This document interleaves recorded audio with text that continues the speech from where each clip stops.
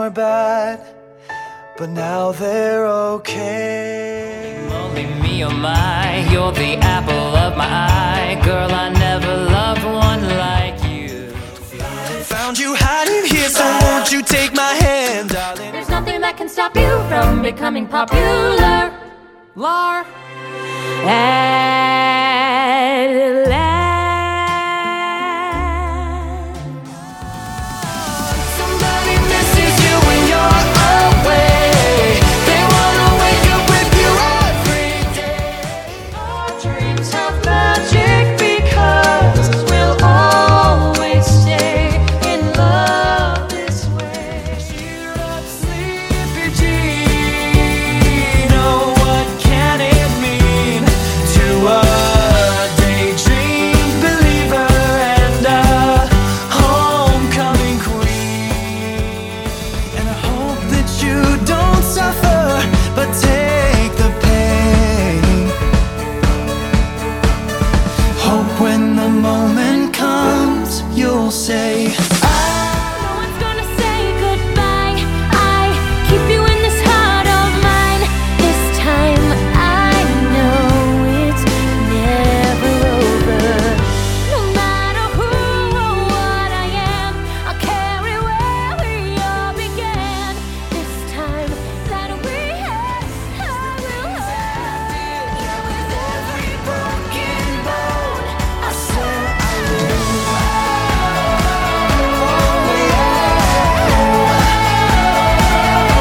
I swear I will.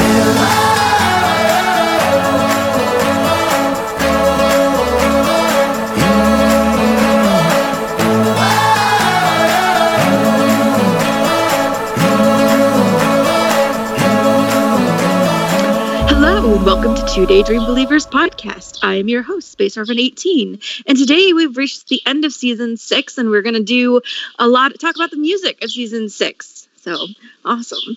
And then joining me are people who've talked about music before, so I will let them introduce themselves. Okay, sure thing. Hi, I'm Honeysuckle Pink on pretty much all platforms where I do my fandom thing. You can just simply call me Pink. And yeah, I'm very excited to be on the music podcast for season 6. I'm looking forward to being on the general music podcast. For those who don't know on podcasts before, I'm a previous radio DJ. And I do a lot of stuff with music history and music and pop culture. So I've been looking forward to this one. Yay! Hi, I'm Kitty, and I am Slayer Kitty on Tumblr, and I am nowhere near that cool, but I've been on pretty much all the music podcasts, so it's a lot of fun to talk about the music. Awesome. And I'm Carol Jane, or Carly, and I just really like music. There you go. Okay. That's Awesome, all I you love need. Okay, so Pink, you said you had Okay. something you wanted to kick off the podcast with? Yes, I have an opening statement because first, before my statement, a suggestion that this podcast episode has a subtitle. If it does, that it would be "No thanks to that dude from the British boy band that wasn't One Direction, so no one cared." This is a message for the lead singer of The Wanted, Max George, who I had to look up this morning. His name and band were so forgettable. You hijacked our final season. I don't know who you blew or paid or whined to in order to get all the songs and screen time you got. Maybe if we had gotten 22 episodes, it wouldn't have mattered as much. But the fact is, season 6 became the season of vocal adrenaline. And not the good kind with Jesse or Unique or Sunshine. With you. The only blessing is that your final song was what is considered the worst song of the 1980s, if not of all time. The direct that was "We Built This City," a song that Grace Slick herself is properly ashamed of. I hope you are having fun, not in obscurity. One Direction lives on in our memory. The Wanted does not. The only good song you ever put out was "Glad You Came." And the Warblers without blame, I might add, did it better. Pink out. Like that. That was one of the best things that this podcast has ever witnessed. Thank you. You're You're welcome. How many hard opinions Who's Max about that? Max Oh. George? He was the lead singer of Vocal Adrenaline for this season. Who had it? Yeah, he did such an extended, and we'll talk about it a little bit. Yeah. Just there was a lot of unnecessary, I think, in my opinion, unnecessary Vocal Adrenaline stuff, and a lot of it is because they brought in this Max George guy who I've never heard of. Go ahead. It's for someone who knows as much random Glee knowledge as I apparently know. I had too. no idea he was like from a music group. What is that? Yeah. Either I care absolutely nothing about Vocal Adrenaline, or by season 6 I was starting to check out. I'm not really sure. Yeah, I had no idea who he was when he was on the show, and like I didn't know he was This supposed is to be this brand famous new guy or information. anything. Yeah, he Yeah. was. They had kind of. They didn't really hype him up because not much hyping up was being done by the time season 6 rolled around, except on MJ's Big Blog, which was a American Idol blog that somehow became like a Glee / reality music television blog anyway. But She was that a was kind of a hyped up thing. Spoiler blog, right? It was kind of a spoiler blog. It wasn't like the Brazilians or anything like that, but it usually had like some previews. It was kind of an official, okay, here's what we know is coming up. All right. I tended to avoid a lot of stuff like that, so that might be why I missed that information. Yeah. I mean, you couldn't have missed her site. It was all purple. and she really started as an American Idol blog, but then branched out. But it was, but yeah, she was one who had pointed out that, this guy's in The Wanted. At the time, I think there was some kind of, I think The Wanted and One Direction were kind of considered in the same circles, but no, they were not. And like I said, The Wanted had that one song that actually was a big hit, Glad You Came. But as I said, I prefer the Warblers version. And so apparently they signed him on. He was apparently trying to break out with an acting career. His Wikipedia page is pitiful. I mean, there's not much after 2015. So it's, yeah. How'd that work out for you, Max? Oh my God. So let's break it down a little bit. Let's talk about the Vocal Adrenaline and the abundance of it. And Yeah. I get the opinion, just based on some interviews and some stuff I've heard rumored around, that some of the main cast didn't want to sing as much, including Chris and Darren, which seems a little weird from Darren to say that, but whatever. Yeah, exactly. But in its place, and I don't know if they were just looking for something to fill up the obligation of music, because I was looking at the full list of stuff, and I feel like the music kind of settles into two categories. One, that is actually relevant to the plot, and two is kind of like 80s pop rock. And I feel like a lot of the 80s pop rock kind of gets shoved into the stories, because it feels like they need to push in some of the songs. Like I'm looking mostly at the Hurt Locker episodes, where they don't even, I think there's so much plot, so much story going on, that they kind of just shoved in all of these 80s songs because they needed them. And Vocal Adrenaline feels just like, hey, we just need another song here. Let's give it to this guy that we've hired because he's a singer, and the whole season's like that. Well, a lot of it also is that really fits into Will's character. Because notice that, I mean, almost all the songs that Vocal Adrenaline did were 80s pop rock, and that's Will Schuster's wheelhouse in a nutshell. Do we think that this is supposed to be, I don't know, it feels intentional because there's so many, but a throwback to season 1? Yeah, I think that could be part of it. I mean, it's supposed to be like, how is a show choir kind of shaped in the show choir director's image, per se. And, but I mean, to be fair, that's exactly what New Directions did in that, in the first second Hurt Locker episode, is they did all 80 songs too. I wonder how much of that was Rachel and Kurt going, well, what would Mr. Schuster do? He'd do a bunch of 80 songs. Weren't they pandering to Sue? Oh, that's right. I think Sue. Oh, that's right. I think that whole theme was Sue's. Yeah, It was, Yeah, because it was That's right. did all her favorite songs so she would vote for them. Oh, that's right. Never mind. Yeah. Yeah, that's Well- right. That was that. But the thing was, also, I think there was was there a theme? Because I'm pretty sure that was the entire episode, even the Warblers. Yeah, Warblers and Vocal Adrenaline both did a lot of 80s stuff too. There's And- only 2 songs The, that are from the entire 90s lists are. in those 2 episodes. And they're in part 1, and I think they're towards the beginning of part 1. Yeah, in fact, I think the only 2 that were like 90 songs. Well, I don't know. Vanessa Carlton, isn't that like early 2000s? I think so. Is it? I always think so. associate it with like 99, but it could have been early 2000s. Well, Early 2000s, yeah. yeah, that's what I'm thinking. Because the first 2 songs that kick off the Hurt Locker aren't competition songs, Yeah. but then all the rest of them are competition songs, and they're all 80s. They're all Mhm. Vanessa Carlton is 2002. Oh, Okay, thanks. Yep. So Well, my mind must have like blocked out Clint and the Vocal Adrenaline because like Thankfully. they're not what defined this season musically for me at all. Like what defines me is mostly the tributes to like Carole King, Alanis Morissette, and Burt Bacharach. Yeah. yeah, let's talk about that for a second. First we get. Oh, go ahead. No, I was just saying, go ahead. I was just saying, yeah. Yeah. Bacharach.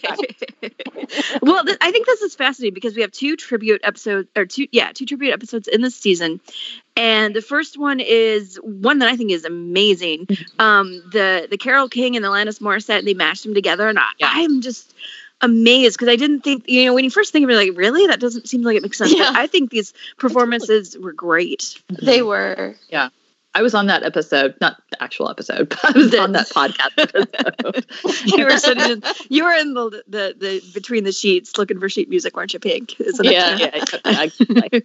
I was fine on this. It's just like, I was just like, and I can say as an eyewitness, that was not Dave Karofsky. That actually was a giant tuba. So, oh my God. Yeah.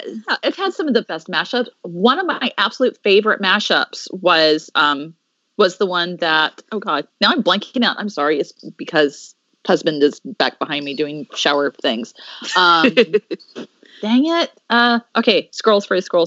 I've got my This is the idea. one there's that my you pocket. used to do. Will You Love Me Tomorrow? Yeah, you love me tomorrow, head over feet.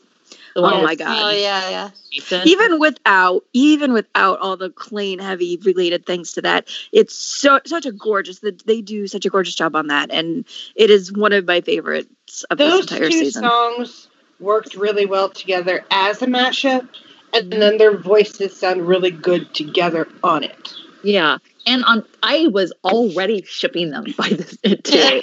Oh, By the end of that performance, I was just like, Claim? Who's Claim? I'm shipping Mason from like Jason or Maine. I don't know. I think maybe their ship name was Jason.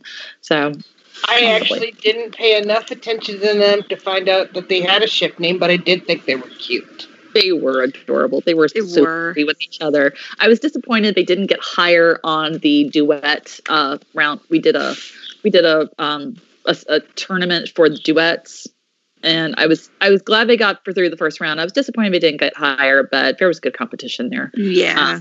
But If they had more time, they probably would have if they'd been on screen more and stuff. So. yeah.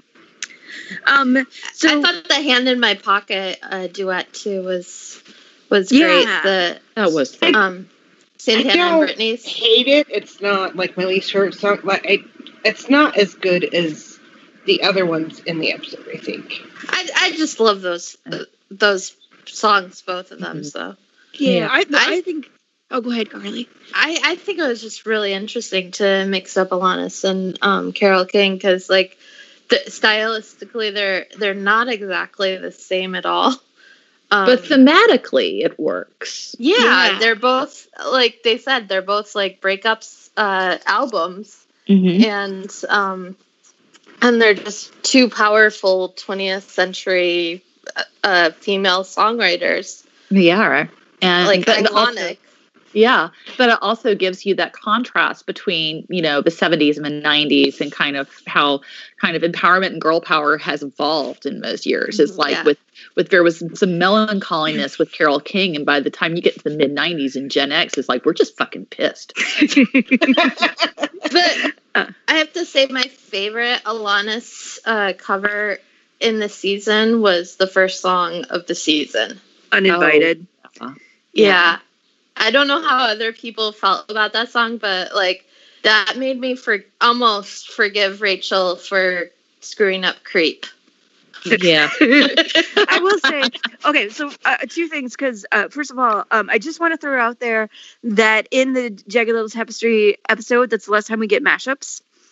So I think they were trying to like get that kind of thing in there one last time. And then we There don't are get any more also mashups. no solo songs in this episode. It's either duets and then there's like a group number. That's a thing throughout the entire season, though. There really aren't solos and duets. It's mostly group pieces. But Yeah, and all the Higher. solos are most the new Or New Rachel. Directions and Rachel. which is understandable. And then on Uninvited, I just, I think one of the neat things about the opening episode is that we get a lot of really emotional pieces and a lot of things that really speak towards the plot.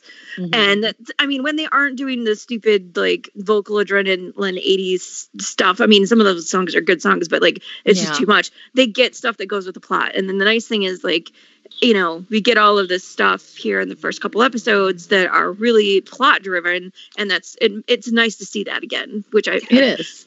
Yeah. What I love about Uninvited, well, first of all, I like that it was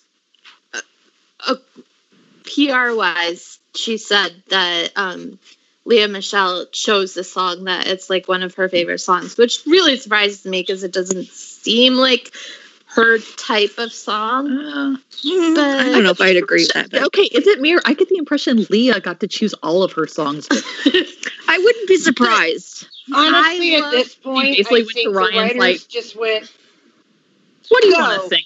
yeah. But he just walked in and said, okay, whatever you guys want to do. It's like, here's the script. What do you want to sing? What do you think? We as writers have already checked out, so you just tell us what you want to do and we'll do it. See, I will 100% agree with that because I actually I- think that this particular Actually, I season do is very. think I think it is better than some previous seasons. So it's actually one of my more favorite seasons. Mm-hmm. that song though, like it fits the plot, like it sets that tone for that episode. Like you feel like unsettled and like Yeah. It is. It's not Glee, but it's sort of Glee. It's like first season Glee kind of feeling like Well, that's This the is tone a for the comedy? season. It really is. Yeah. It really Yeah, it felt like does. they were really trying to recapture that. And I know that they probably at this point they had lost the majority of their initial audience. Yeah. But for those of us who'd been there, especially for those of us who'd been there since the special they're- airing of yeah. the their pilot, audience was the They were diehard really- fans. Their audience were two They things. were us. The they diehard were fans, they pandering were to us. at that point. They were the diehard fans, but they were also the people like Sir Blaine who was just like, God damn it, I have sat through this damn shit show for 5 years, and I ain't leaving until one of these motherfuckers is dead, according to Sir Blaine. These are the same people, I might add, that probably stuck around for the end of Game of Thrones. Oh my goodness. So before we get into that mess, let's also talk about the one and only Disney song that the show did, which is a tragedy, really. But we did. Bella Notte. It's also a Disney song. In But wasn't season True. three. True, but that wasn't written for Disney. Wasn't that a song before Lady and Tramp did it? I can check. Y'all go ahead and Okay. keep talking about right. Adele Dazeem, and I'll look this up. But yeah, let it go. Well, I mean, I think one of the reasons why they went towards that one is because it was originally covered by Idina Menzel. well, yeah, they And probably so she really played had to. Shelby, and I can only imagine what Ryan had to promise Disney in order to get to do it. But okay, here's the thing. Not though. only that, it's also that was the song of the like That was century the at song. that time. right Like Yeah, like you everyone heard it was doing like if they didn't do that, like it, Well, Let me throw this out there, though, because I think it's fascinating now that Disney owns Fox. If Glee aired now, they would. Oh my God, they would be doing a Disney episode every fucking season. We would have hated it. Oh my goodness! So we'd be so over it. Yeah, Darren But, would have loved it. So according to this, it was written for Lady and the Tramp. Oh, okay. I take it back then. I rescind my comment. Still 2 and 6 seasons. You would think that Yeah. somewhere Well, in there, but Disney's prices are so high. that's what I was going to say. The cost of doing that song, especially as popular as Let It Go was right then, I can only imagine how much they would have had to pay for that. But I mean, Well, they did also- Beatles, and Beatles are like pretty protected. Yeah, I mean, the only other way they would have done Disney is if the show had aired on ABC. Yeah, because ABC was owned by Disney. Yeah, because notice that American Idol never did a Disney episode until they got moved to ABC, and now they do a Disney episode every season, along with there you Dancing. go. I haven't Yeah. watched them in years, so I have no idea what they do now. It's Katy Perry for one thing. Oh my goodness. It's Katy Perry, Lionel Richie, and Luke Bryan are the judges, and It's not even fun. yeah, they don't even have like the awful loser, terrible auditions. Like they do, but they just kind of shuffle them off into one little segment, and that's it. Well, they Oh, used to but- get a lot of complaints that they were doing it too much, which I also agree with, but they lost that happy medium between, wow, this person is awful and has no idea, and, oh my God, this person is amazing. Yeah, they moved that over to America's Got Talent, as I recently discovered. It's like Also, Simon yet Cowell, another I Simon want- Cowell production. exactly. So, All right, back to Okay, so back into this. So let's go, and I want to talk about, I'm going to save all the curtain blade stuff for last. So let's talk about Homecoming real quick and the introduction of the newbies and how awesome we think they are, because I think you've got Roderick, who's group Noah of Guthrie, newbies. and Jane So with much Samantha fun. Ware, and even the twin. They were just so good, and the songs that they do in the season, I just think are really spot on and really good, and I really enjoyed them. They are. I really enjoyed the songs of that second episode because just, the artists alone were really great. And of course, look at what they're doing now. Noah Guthrie still does a lot of great stuff. He was actually on America's Got Talent about a season ago. And Samantha Ware go to she did Hamilton. Hamilton in She did Chicago, Hamilton in right? Chicago. Yeah. Yeah. She did Hamilton, and then she has a lot of these Glee people have gone on to do the show What If on Netflix, which I haven't watched, but I don't- I hear you get to see Blake Jenner's ass, and that's about it. I've never even heard of it. What is that? It's some weird ass Black Mirror-esque thing. Oh, Like, okay. I think so. Well, But- I was going to say, let's talk about Child Star 2. Just throw that in there. I mean, because they get a lot of showcase in there. Yeah, because we get Byron. introduced to Josie Tota. And she was obviously this was before her transition when she was billed as JJ. But Josie was hilarious in that. I mean, there was a little part of me that was just like, oh my God, we're bringing on somebody new, like just seriously, like at the freaking end now. But my God, the chandelier, Okay, that Maddie. was really good. Okay, so as a character in Child Star, I kind of just You want to really neck, got, but so yeah, Rachel. he I mean, got that on was my the point.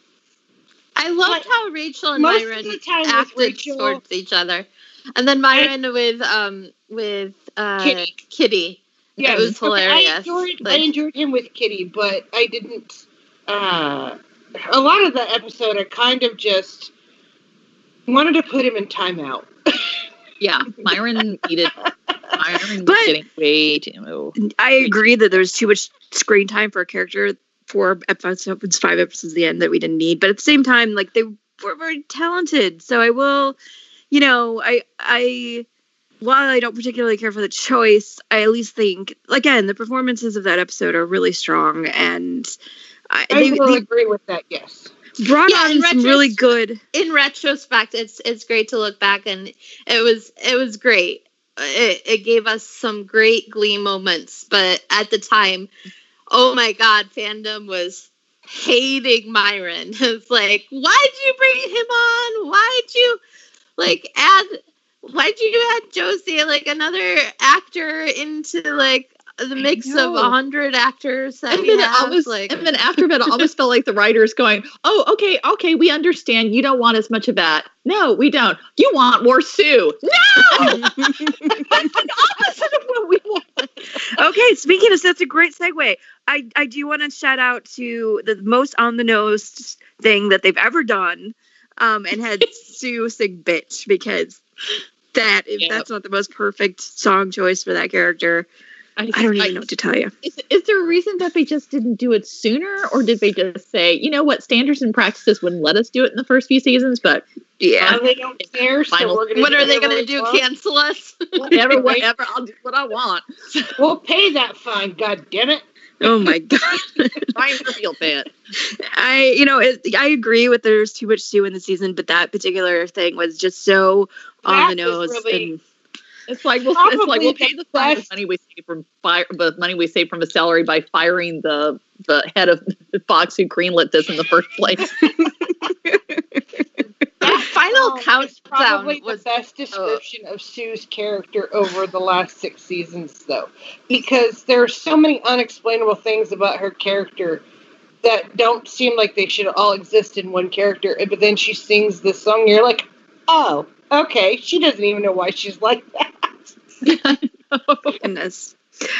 So the final countdown was another like fabulous. Oh my song. gosh! Just the way they did it, and then like production. everybody walking in, and they're And like, that it's in their head. Like the great thing about that entire performance is that it's almost like the perfect way to kind of end that era. It's like the curtain, the veil has been lifted.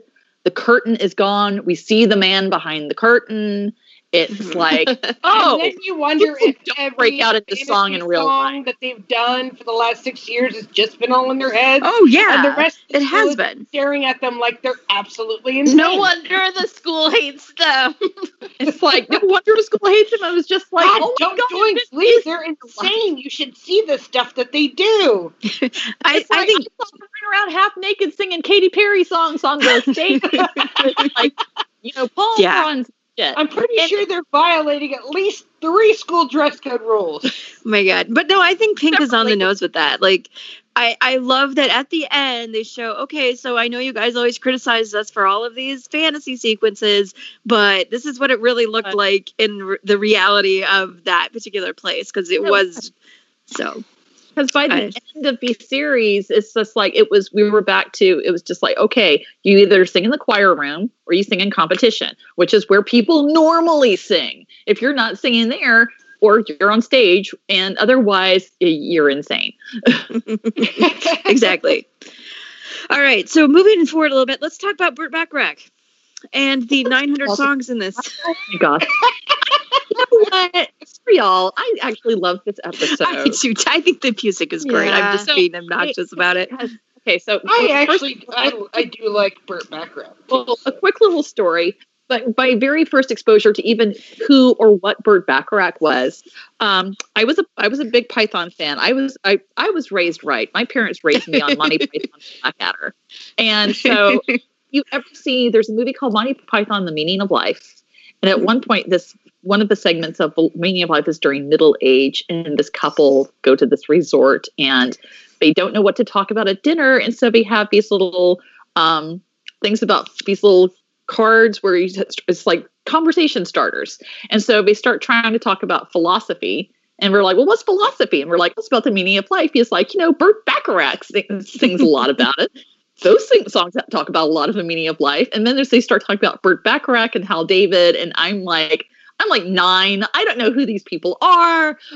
But eventually it just kind of crept into the kind of into my knowledge. And then you would hear Burt Bacharach songs, and it was kind of as a joke, but then I was like, hey, this guy did some really great songs, and you hear the Dionne Warwick stuff. And when I still think of Never Gonna Fall in Love Again, the first thing I think of is the Austin Powers when Elvis Costello and Burt Bacharach are singing it, and Mike Myers is dancing with Heather Graham, and it's Oh yeah. Would you like to know what I think of when I think of Never Gonna Fall in Love Again? It's actually a cover of that song from, what is it? Get Over It, which is an underappreciated romantic comedy with Ben Foster and Kirsten Dunst. Huh. Okay. Also, Cisco has a role in it. It was the late 90s, early 2000s. What do you want? Okay. Oh, I think I barely remember the movie. I think I do remember Martin Cisco Short's in it, and Colin Hanks is in it, and oh my gosh, what is the name of the actress who's married to Ashton Kutcher? I cannot think of her name. Demi Moore? No, there's your Mila voice. Mila Kunis. Yes, they were on the 70s show together. She's in it too. So there's a lot of really popular people who are in it, but this is like a really overlooked, underappreciated movie, but it's absolutely hysterical. Yeah. And then, of course, there is, the scene from My Best Friend's Wedding. Yes. The but that's open. Yeah, but that's the song that's like in the first episode of Glee. That's the one that Diana Quinn. Yeah. Mm-hmm. Yep. Then there's the one thing about What the World Needs Now is that that always sticks out to me just because my parents used to do these home videos and sometimes they'd like to score them with music in the background. And there's one of my little brother at a year old and he's trying to walk and it's just What the World Needs Now is love, sweet love. And he's just like falling on his butt and like the cutest little baby. And it's adorable. So anyway, not that has anything to do with the show, but that's the other thing I remember about Burt Bacharach is that when I was growing up, the whole What the World Needs Now is Love, Sweet Love was always considered like this really like awful, cheesy, Trekley kind of. Behind every montage of something uber sweet or sappy or saccharine happening. No, I remember. Okay, it was a Madonna movie called Who's That Girl? And Griffin Dunn is like marrying somebody else and they're doing their vows and the vows are like spoken word of the lyrics to What the World Now Needs Is Love. And it's just, oh God, it's so bad. It's towards the end of the movie. It's not a movie I've ever seen, so seriously, that's the thing. Oh yeah. It's a Madonna movie called Who's That? It was like one of the first movies she did like after Desperately Seeking Susan in the mid 80s. And, okay. I was probably too young to watch it anyway. So. Oh, probably. She was, it's like she is, oh gosh, she basically, she gets out of a joint and her, the guy, he's supposed to kind of escort her to her parole thing and it just, hijinks ensue. It's not the best movie, but I was a huge Madonna fan at the time, so I saw it like at least 3 times. So kind of getting back to the Burt Bacharach thing, the one thing I want to mention about this that I think is super interesting is that this is the last tribute episode.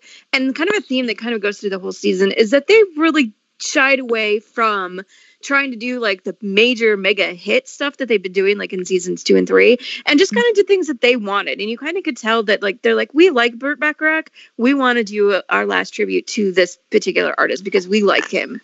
I wouldn't say that they're not mega hits, though. I mean, they are, but like they're just not.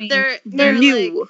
Like, right. Sing. They're like mid. Like Sing wasn't the 20th biggest century hits. Yeah, yeah. But I mean, Sing wasn't like the biggest Ed Sheeran hit of that year, but I think it was about the time that they were shooting the episode.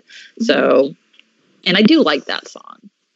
It's not the best one that Ed Sheeran put out. Weren't these episodes shot like several months before they aired? Like they wrapped before any of the episodes aired, right? No.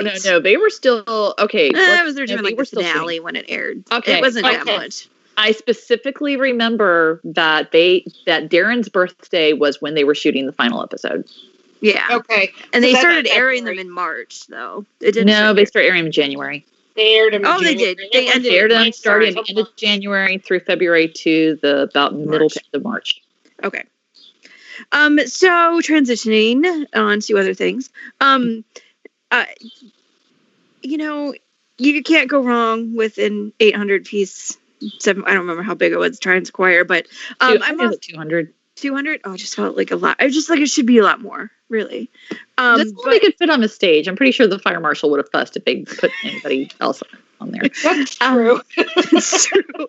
But I'm glad that Unique got to come back and have a final, a little bit because, her voice is so great, and it is. I would have rather had way more of like Unique and a lot of people brought back than all the vocal adrenaline stuff we kept getting. So I know, and we also got Will rapping one last time. That's true. We did. I forgot about that though. and simply it was Macklemore, so it's like white guy doing white rap. So it's like the perfect song for him, right? The song you want to say, "Oh my God, shut up," to the person you want to say, "Oh my God, shut up." Can we talk a little bit? What do you guys feel about Rachel and Sam have a couple of duets, and there are some famous songs there, but like I don't know if their voices are the best ones that mesh on the show. They weren't bad or anything, but I don't know. No, well, they were cute. In the context of like the scenes, and it was a nice little mid-game kind of. I don't know if you could really call it mid-game. It's a kind of mid-game for Sam and Mercedes, which we never really got resolution for. I'm still bitter about. But also, I could. I think they meshed okay. I'm kind of prejudiced in that sense. I've seen Leah and Darren like perform live together since, and I just feel like they just fit better. But they do. Well, even later on when Jonathan Groff comes back and they have that one duet, and I'm like, okay, this is what sounds really great. So they had to have Sam date Rachel because he already dated everybody else. Yeah, he had to date everybody else in the direction. Yeah, he needed a full set. Oh my goodness. He was basically like Brittany, because remember, Brittany had to kiss Kurt because she had made out with everybody else in the school, and he was the only one left. Yeah. And she did make out with Blaine, but only in a script, only in a scripted scene that somebody else wrote in a fantasy. So, shout out to Mercedes singing all about that bass. That is one of my favorite versions of that song. I love her and Noah Guthrie's voices together. They sound so good. Yeah, that was so good. They should have just had more of them together. All right, and full disclosure, or just more of Mercedes in general. Somewhere, I don't know why I did it. I think it was just like a goal. It was something like if I reach this many followers on Tumblr, or if I write this many paragraphs on my fanfic, or if I get published or whatever, I will do this. Somewhere in the dark recesses of Tumblr is a video of me in a red panda onesie lip syncing to this song. Oh my goodness. Okay, guys. I have so many questions. It's one of those red panda. It's one of those kigurumis. Did a lot of alcohol go into this decision? Oh no, I was totally sober. Oh man. Do you remember about what time you did this? Because I can go to the archives and search. It probably would have actually been during the final season. It would have been like 2015 or so. All right, guys, January through March. I was looking for, and it was like, and I think honest to God, I think I bought it from the same retailer, but like Darren and Mia bought their onesies because they've got those they've got them too. So didn't they use them for Halloween one year? Yeah. Actually, I'm pretty sure one year he just wore it to Dwayne Reed at Christmas Eve. The Teen Choice Awards or something. He did. He wore one at Teen Choice Awards. But okay, this is a funny thing. I'm pretty sure. Well, they're interchangeable. I was gonna say he wore Mia's because I've seen Mia wear the same one, and then you just realize, shit, Darren and Mia are just the same size. Oh yeah, yeah, more or less. They're like both compact. So. Okay, so let's talk about what did you guys think of the songs in the wedding episode? Not enough. I know it sounds weird, but I feel like it wasn't enough. I really wanted them to be more couple specific. We talked about it in the episode a bit, but I just, I feel like we got a lot of stuff that was very Britannia. I wish there had been something a little bit more personal for Kurt and Blaine. And then Our Day Will Come. I mean, they sang it fine. It's a nice song, but I never heard that song ever. That was I had never heard it either. It's really pretty. It just feels like It's a statement hard. about marriage I know- equality more than I know. Yeah. And actually, I know. like 3 months later, they did marriage equality. So, It did. I mean, they weren't wrong. It's just, for this particular episode, it felt like, well, you already had your day. You It was just like, not to mention, I'm just like, hey, it's the Simpsons' job to predict the future. So- right? yeah. Come on now. They're exactly. like batting Okay, 1,000 correction. over there. Yeah. Oh, Oh, my yeah. Well, goodness. actually, maybe the Simpsons are supposed to predict the dystopian future. So Yes, they did. I'm fairly Yeah. certain that Matt Groening has sold his soul to the devil to be able to predict the future. So, Oh, yeah. Nostradamus or what have you. Yeah, I mean, it's a wedding. It's romantic, and the only romantic song we got was "At Last." I mean, our day will Yeah. come. It's romantic, but it's still kind of upbeat. Yeah. And then we still have, like "Hey Ya," which is a Hey, yeah. Well, that was song. a joke. I mean, Yeah, it was hey, a Naya yeah, Heather I joke. like it as a song and in a general sense to like have everybody dance. No, I to. would have loved It's it in fun. a different episode. It is, but it's Yeah, also yeah. like our relationship is toxic, and here's why. That's what I think. That's what Andre 3000 is singing about. Exactly. Oh, Singing about how man. toxic their relationship is. It is, which is even more hilarious when it, whatever. Anyway. Oh, the choices. I feel like I should have done Hey Ya in like early season 5. It's more of like an early season 5 kind of song, Yeah, I could definitely see like doing a twerk oh, kind that of would have song. been. Yeah, See, and you could still have it because it's obviously a nod to Heather and Naya. You can do that with the middle of if they could have done it. I don't know. I just now got that. Yeah, that's why they picked it. What? It's on Heya, which is their ship, which was Heya. Heather and Naya's ship name. Was Heya. Yeah. Oh. That's why I said they should never have a song called Chris Colfer because then No,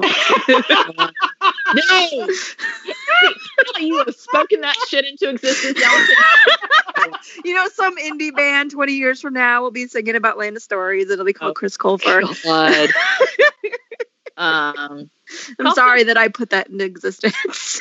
I'll just say how much I love the moms.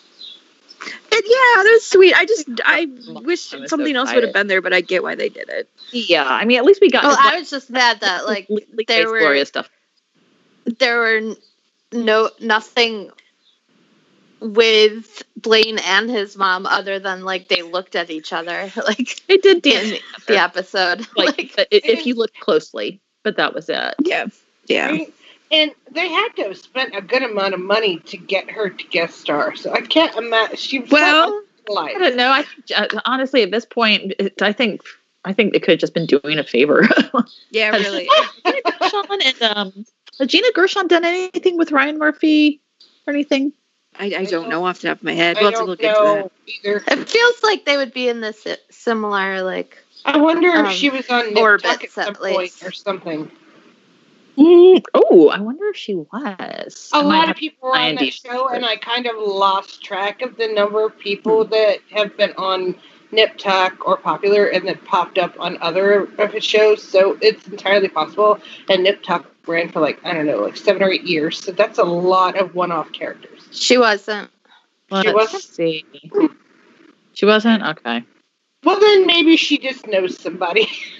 Somebody who knows Ryan Murphy. Yeah, I did see, according to Playbill, I did not know that she had once played Sally Bowles. Oh, she would have been good. Yeah. Okay, so moving She played forward. Sally Bowles in Capri. I'm kind of skipping over some stuff. There isn't really anything to talk about in the rise and fall of Sue Sylvester, and I'll save the Darren thing for a little bit later. And then we built this Glee Club. We already really talked about all the 80s stuff. And then when you said the worst song of the 80s, I actually thought you were talking about Mickey because I hate that song. I'm so I sorry. love that song. I'm sorry. I love that song. I find it It so comes irritating. on, and I will sing it obnoxiously. I will stand with you. I That's just funny. know the Weird Al version. What's the Weird Al version? Hey Ricky, it's Lucy and Ricky and Oh, Lucy. Oh, Ricky. Hey, Lucy.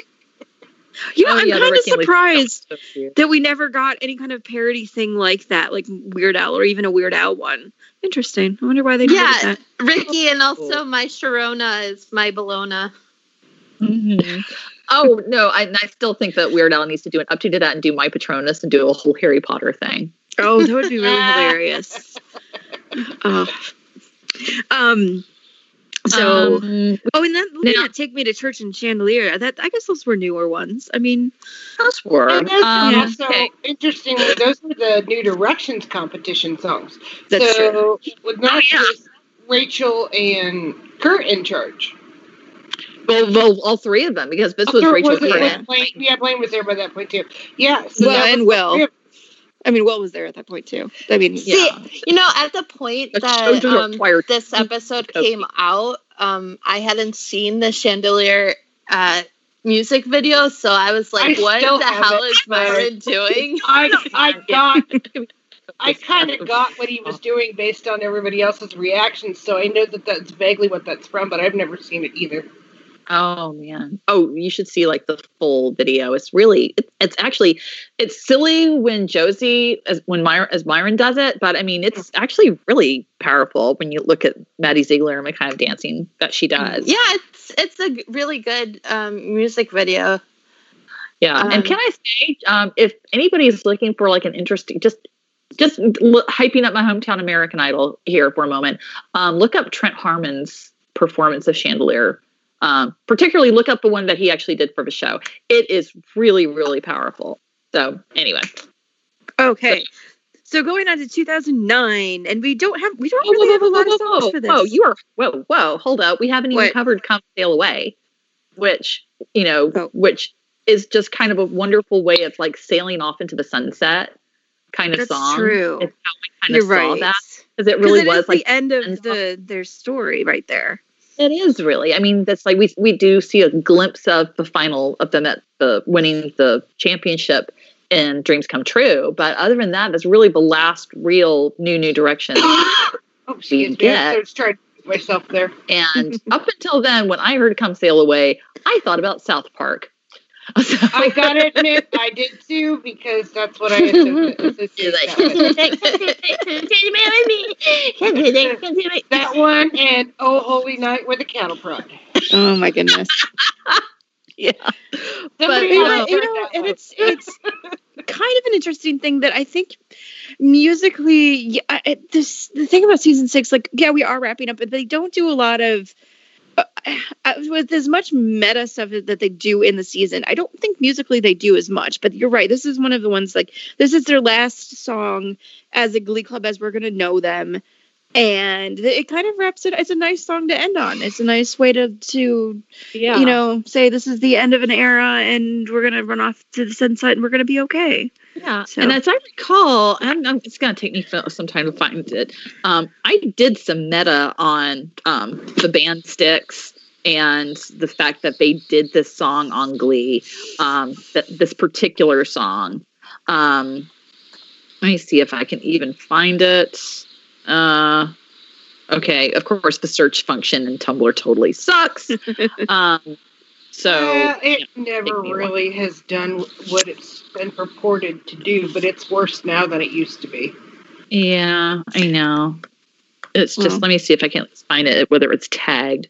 Oh, that's what I need to do. I need to go back to my, y'all go ahead and keep talking. All right, I was gonna say. I'll interrupt later. Okay, cool.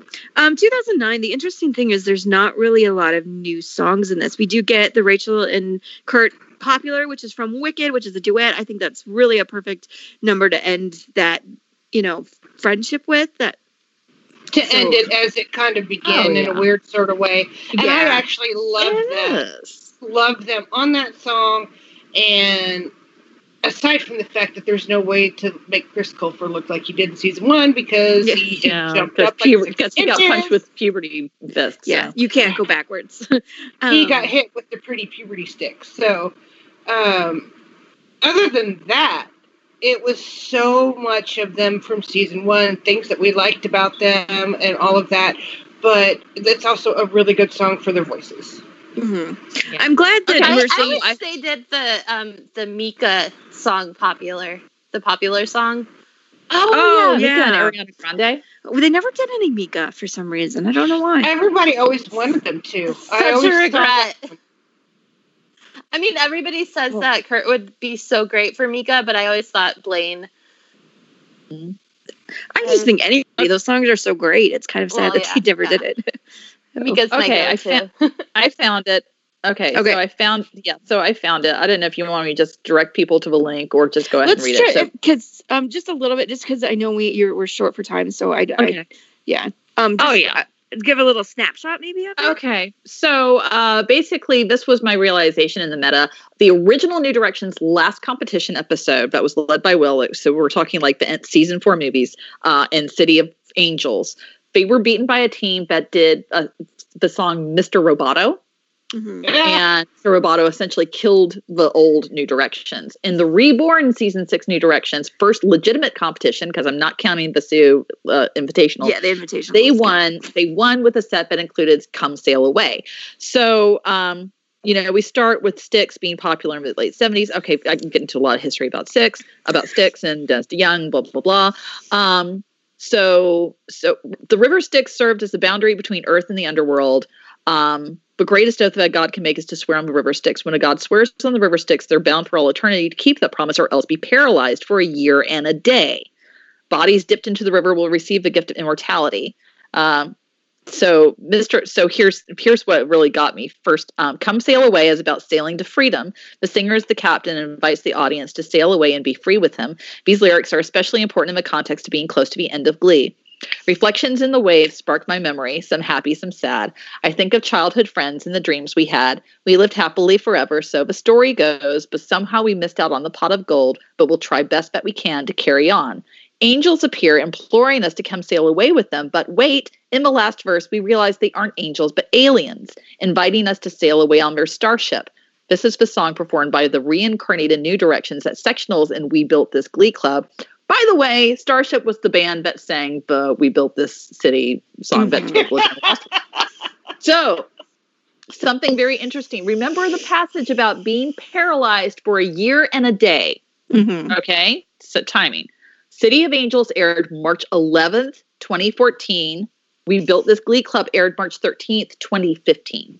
Crazy. They're not that Factoring in like leap years and stuff, a year and a day. New Directions didn't die. They were paralyzed and then they arose. Oh, yeah. That seems like it's... And right then they up rise. I think sometimes the songs seem a little bit arbitrary or thrown in there, but I do think that they make some very pointed, and even if they weren't even thinking of that specifically, but I do think that they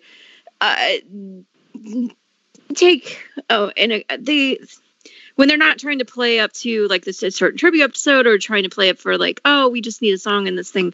I don't know. I do think that they make some purposeful choices with their music. Yeah. So. And there's a whole thing I put in there about also Mr. Roboto and Vocal Adrenaline being robotic, but I'm actually reblogging it right now. So, okay. Well, and I'll remind you when we air this too to reblog that, or else I'll like it. I'll make sure I can get that up there when we do that. So. Okay, right. So kind of rounding out, let's do talk about the finale, and then let's talk about Darren's written songs, and let's talk about Kurt and Blaine and their music, and we'll be good. Okay, so let's talk about Dreams Come True, and this is the last episode, guys. And I think the songs, I think they are really good for, they're not huge, crazy, blockbusting showstoppers, but I think they fit the characters and round out the characters. Each of these songs, each of the main characters gets a song for the most part. Yeah. And it says something about them. Will gets a song about teaching your children. Mercedes, her big, Diana Ross and Supreme song. I mean, and I think and I'll have to again look at some history, but it may have been about the time that Diana Ross was leaving the Supremes and going off to do solo stuff. Maybe. Yeah. It makes sense. And Winner Takes It All, with Sue. It's and then of course we get Daydream Believer for Kurt and Blaine, and this time Rachel's last solo being Darren's Beautiful, Beautiful this time. And then I Lived. Yeah. Which, what do you guys think of that as the final performance? I love that this is the song they choose because it's really, really good. It's not a song that I would have immediately gone for. Like when I always kind of thought they'd go out on "Don't Stop Believin'."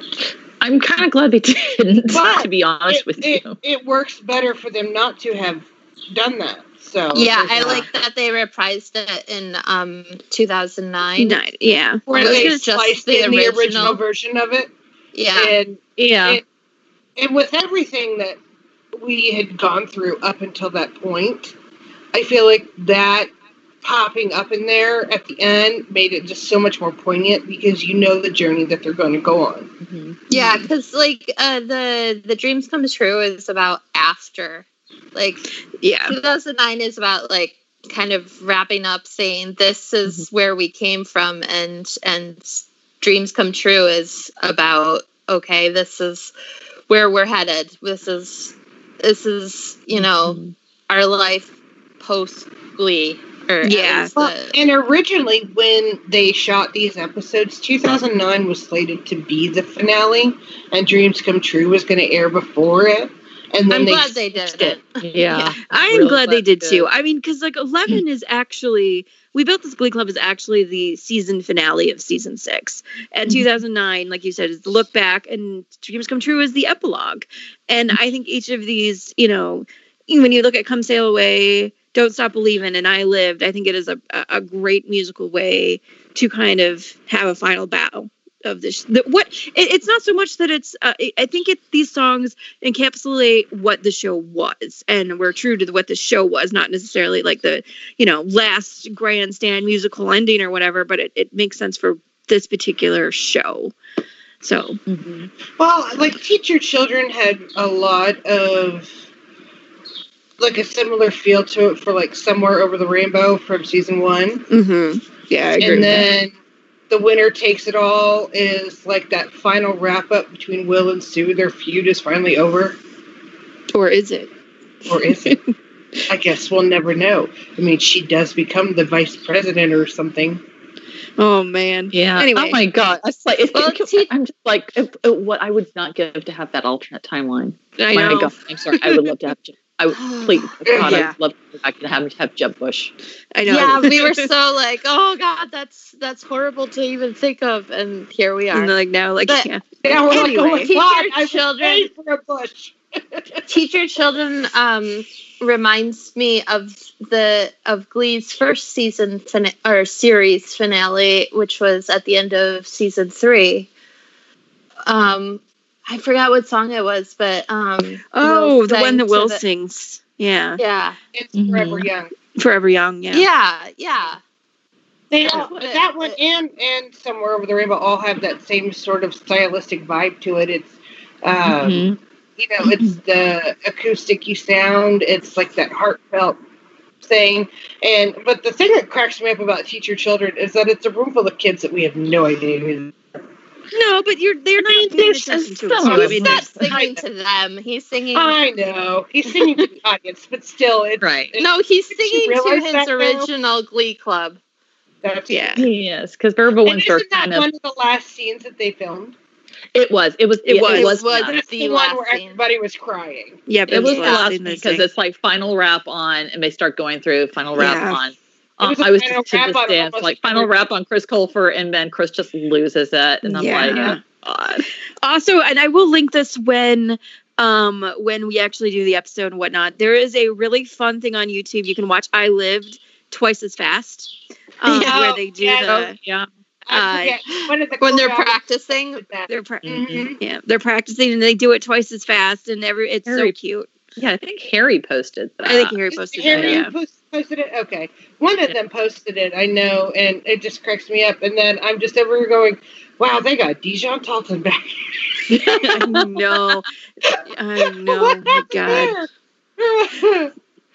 Okay, so let's talk about Darren wrote 2 songs for the season and got nominated for an Emmy. Yeah. So okay, Yeah. let's And it was actually, awesome. let's actually talk about It was Rise. totally because I awesome. Yeah. was about to save this time for the end, but let's go and Okay. talk about Rise first. Let's talk about Rise was actually a co-write, and is actually, but the thing is, it's like it was co-written by buddies that he knew from Michigan, so like Theo Katzman and And none of it was credited on the Wikipedia. Really? It's Ew. his original You gotta- composition by Darren Criss. Well, but there's not because Hold Wikipedia is not great. Okay. It's his, Or love info. Yeah, Wikipedia is not great. I think actually if you go to the Glee Wiki, that's going to be more accurate. yeah. was looking at It the does song say list. composer. Yeah, for some reason the file is saying on the composer is just simply saying Darren Criss, but I could absolutely swear that Yeah, I think you're right on that. originally that it was him, but it was also Theo Katzman. Now he may have actually ended up getting like full credit for that, but let me look this up. All right, Rise. Well, the thing about while you're because I'm looking trying to at remember the other song because because it was basically band members from his Listen Up tour. I was going to say, because I know Theo was on his Listen Up tour. He opened for him, so yeah, Mm-hmm. didn't he play Yeah, in his so- band too? yeah. Yeah. I mean, Theo was like drummer with That's drum what I on thought. this, 'cause- Mhm. I didn't actually get to go to the Listen Up tour. oh, see, and I saw that Damn one, it, but I didn't didn't see it. I Okay, didn't see I might any actually of the. have to ask. I think you're right, though. I do think I remember you hearing something about that.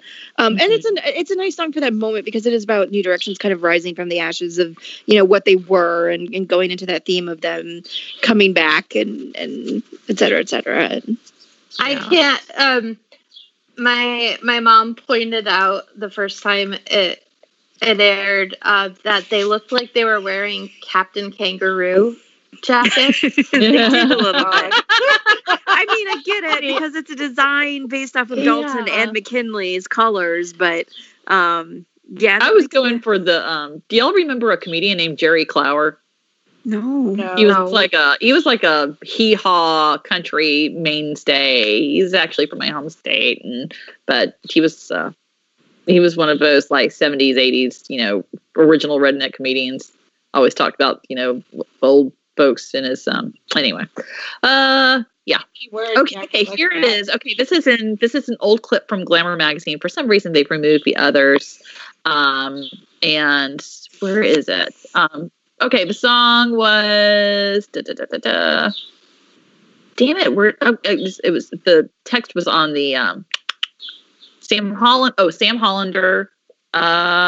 Okay, Chris wrote the song with Theo Katzman, Sam Hollander, Andrew Thielk, Eddie Montilla, and Corey Richmond. That is banned from Listen Up. I think most of them are, yeah. Okay. Yeah, that sounds right. Yeah. See, nothing I've ever looked at that I looked at has ever credited anyone other than Darren. I think, yeah, because if you go back to media from like 2015, it'll show all the co-writers. For some reason, I don't know, maybe they just signed it off to him or something. For some reason, I've noticed in the most recent stuff, it's just Darren.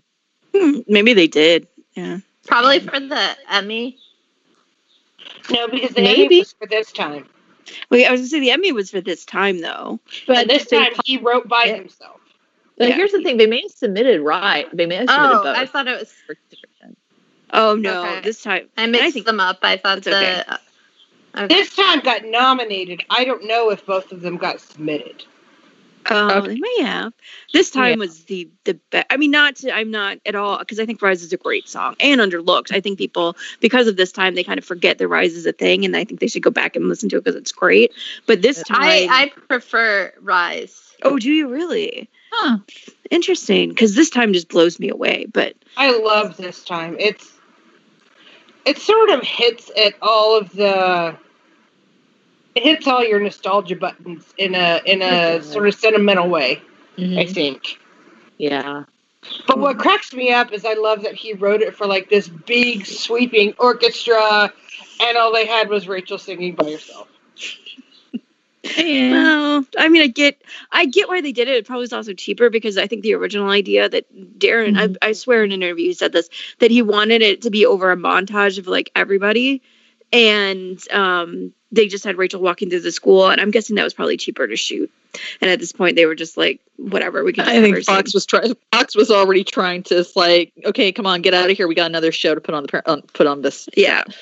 We need to So. strip these sets. Will you please just go?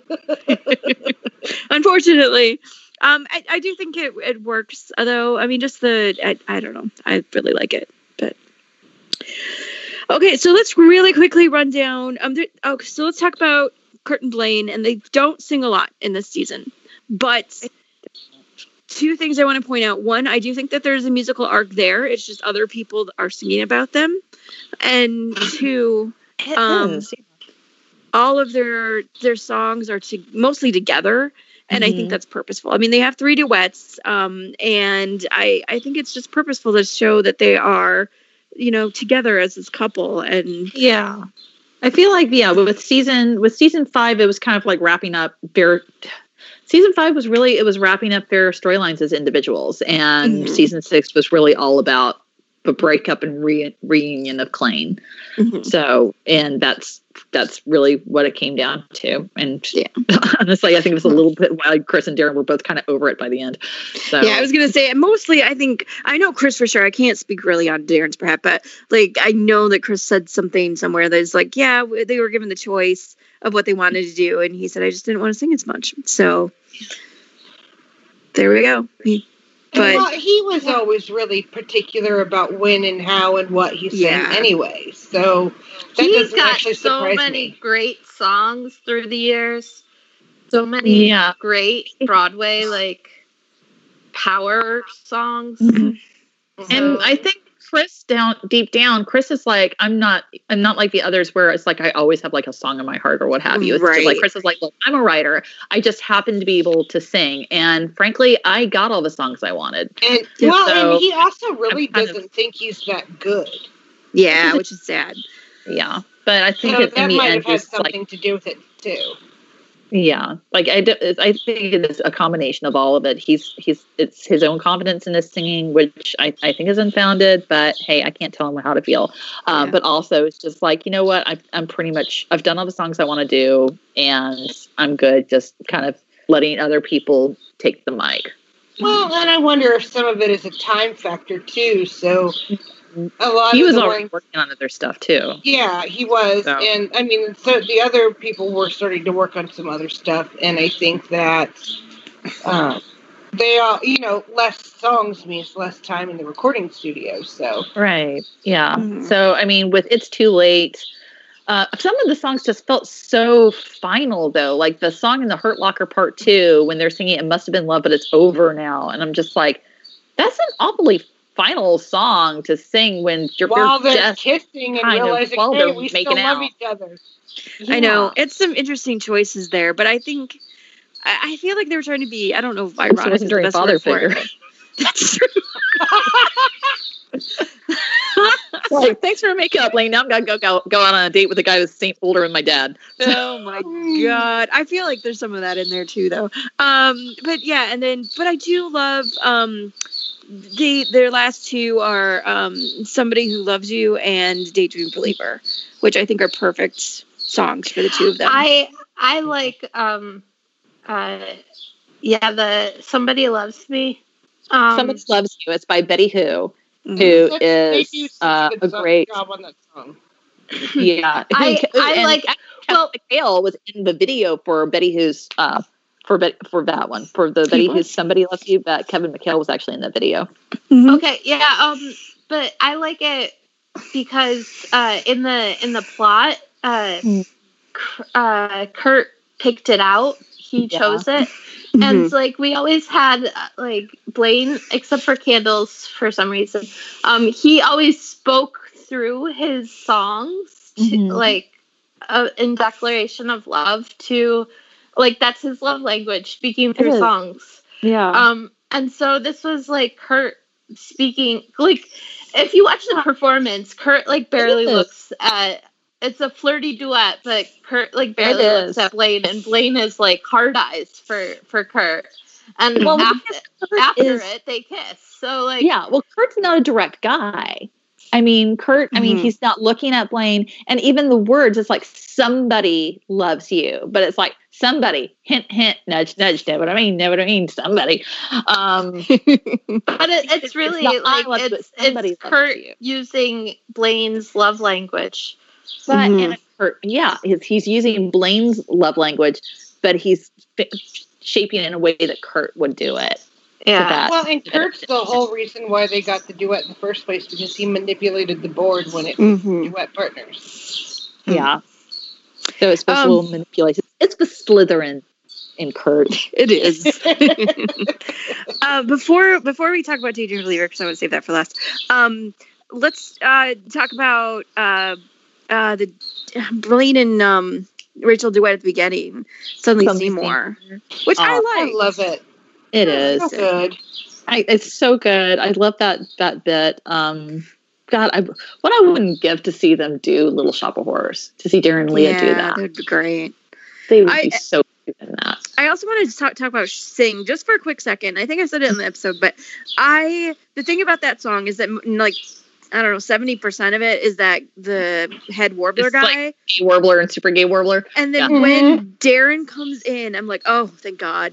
Like, not that they were Me too. bad, but It's he's not so bad, but much better. You spend Yeah. the whole time waiting for Darren or Blaine to Oh, come in. right. You're like, come on. This is, Yeah. it says Dalton Academy Warblers and Blaine Anderson. Where is Blaine? And then he pops up in the middle of the song. You're like, oh, yes. I don't know if I'm just used to it or if it's just because I am a Darren fan musically or what, but I'm just like, okay, this is, I feel like the other warblers, not to knock them, but they were like kids bop versions. It's like, Mhm. so, And where it's like, I mean, that's a sensual song. I mean, Ed Sheeran, as much as he looks like a hobbit, it's a sexy song. And I think, and that kind of Ed Sheeran stuff is really in Darren's wheelhouse, I think, vocally. And also attitudinally. Can we talk about a song that, just real quickly, a song I wish that Kurt and Blaine had done, but they didn't, and that's Rather Be. As far as I'm concerned, my version of Rather Be in my brain forever will be the one that I wrote in a fic. Because when I heard the spoiler for Rather Be, it was right after the wedding. I thought it was going to be some kind of glorious honeymoon montage.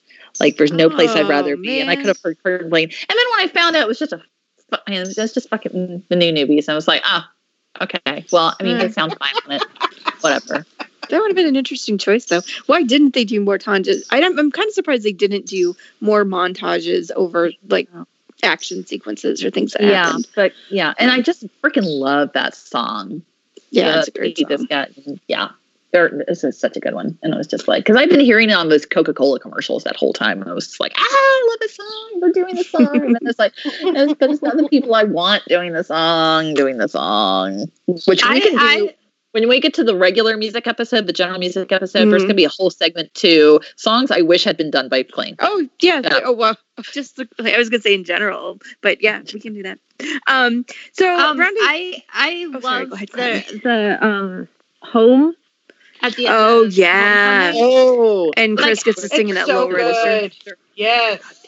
Yeah, and it like I always take Loser Like Me and Homecoming together. They aired as one, and just they flow as one episode, really. They 2 hour really episode. Mm-hmm. And so, like, you have at the beginning of Loser Like Me, they're like home, but like not happy home, and they're kind of like uncertain, and home at the end of Homecoming. It, like, the song talks about, like, kind of all the you're things my she home, about being at and home. yeah.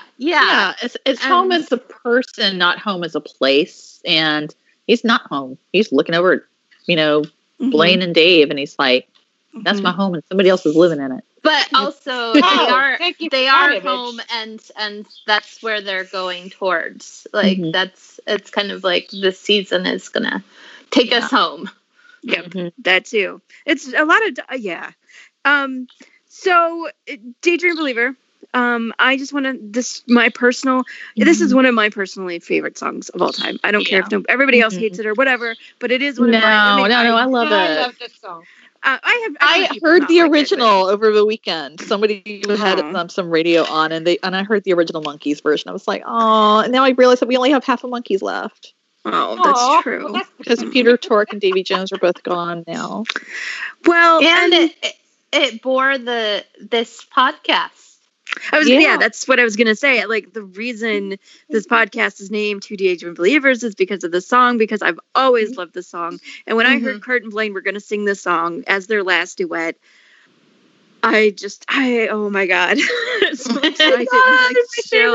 My favorite ship ever, singing my favorite song ever. Oh my god. Exactly. Yeah. So I am not, very, and we'll talk a little bit more when we do the general podcast about like things that we wish would have been on, but like, I'm really kind of happy with the song selection that they got and the duets that they got and everything. And to end it with this, I mean, I probably would have done without the little kid choir at the end, but it works. And yeah, that's the thing about season 6 in general, kind of as a way to wrap it up. I think that it's some underrated stuff in there. Yeah, there is a lot of vocal adrenaline that they could have totally done without. Yeah, we didn't really need a lot of the soothos in there. But I think a lot of the song choices they put in there were purposeful. And a lot of the songs are saying their way of saying goodbye to the show and have multi-layers to them. So when you go back and listen to season 6 again, listen to some of the song choices that are a little bit closer, and they're there for a reason. So yeah. I think they do a really good job with song selection. They did a good job with kind of giving us a mix of things that fit with the plot, but also things, but we're kind of a throwback to not necessarily exact songs of season 1, but kind of 80s feel though of season 1. Yeah. So do we want with Daydream Believer, we have the Daydream Believer and Homecoming Queen. But I mean, he was a prom queen, but like prom queen, it was perfect. Homecoming. 6 1, half a dozen of the other. Yep. Yeah.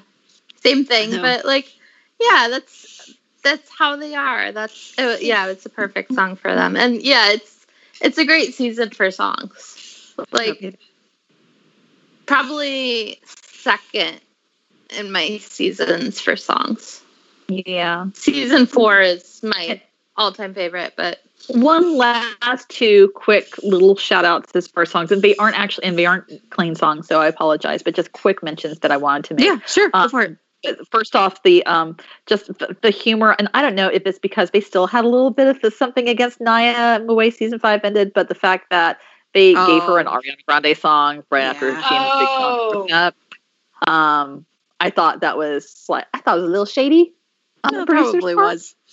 But also the fact that they finally did Arthur's theme years after Finn. How can you be halfway between the moon and New York City? They were like 100 miles apart, and that they ended up, they did that. And you can't say that.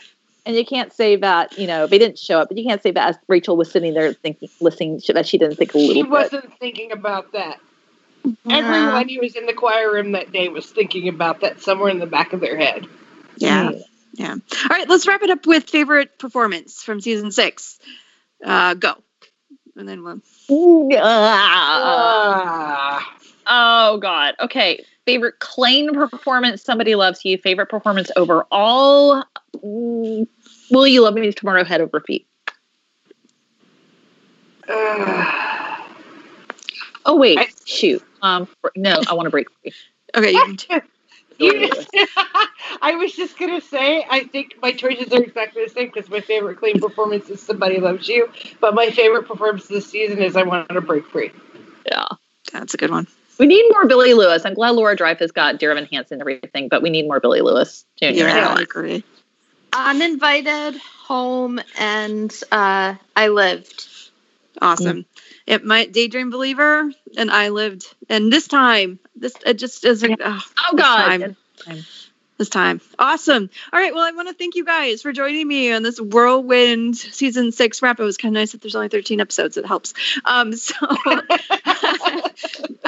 anything we didn't cover, we'll cover in the general music episode. Yeah. So. There's going to be a general music podcast where we kind of go through a lot of cool stuff. So be on the lookout for that. And then we'll be continuing our season 6 wrap-up stuff in the next coming weeks. And so I hope you guys have a great Sunday. And thanks everybody for joining me.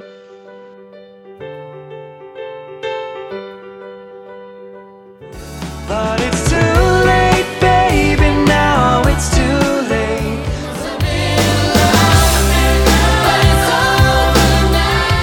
Once in your life you'll find her.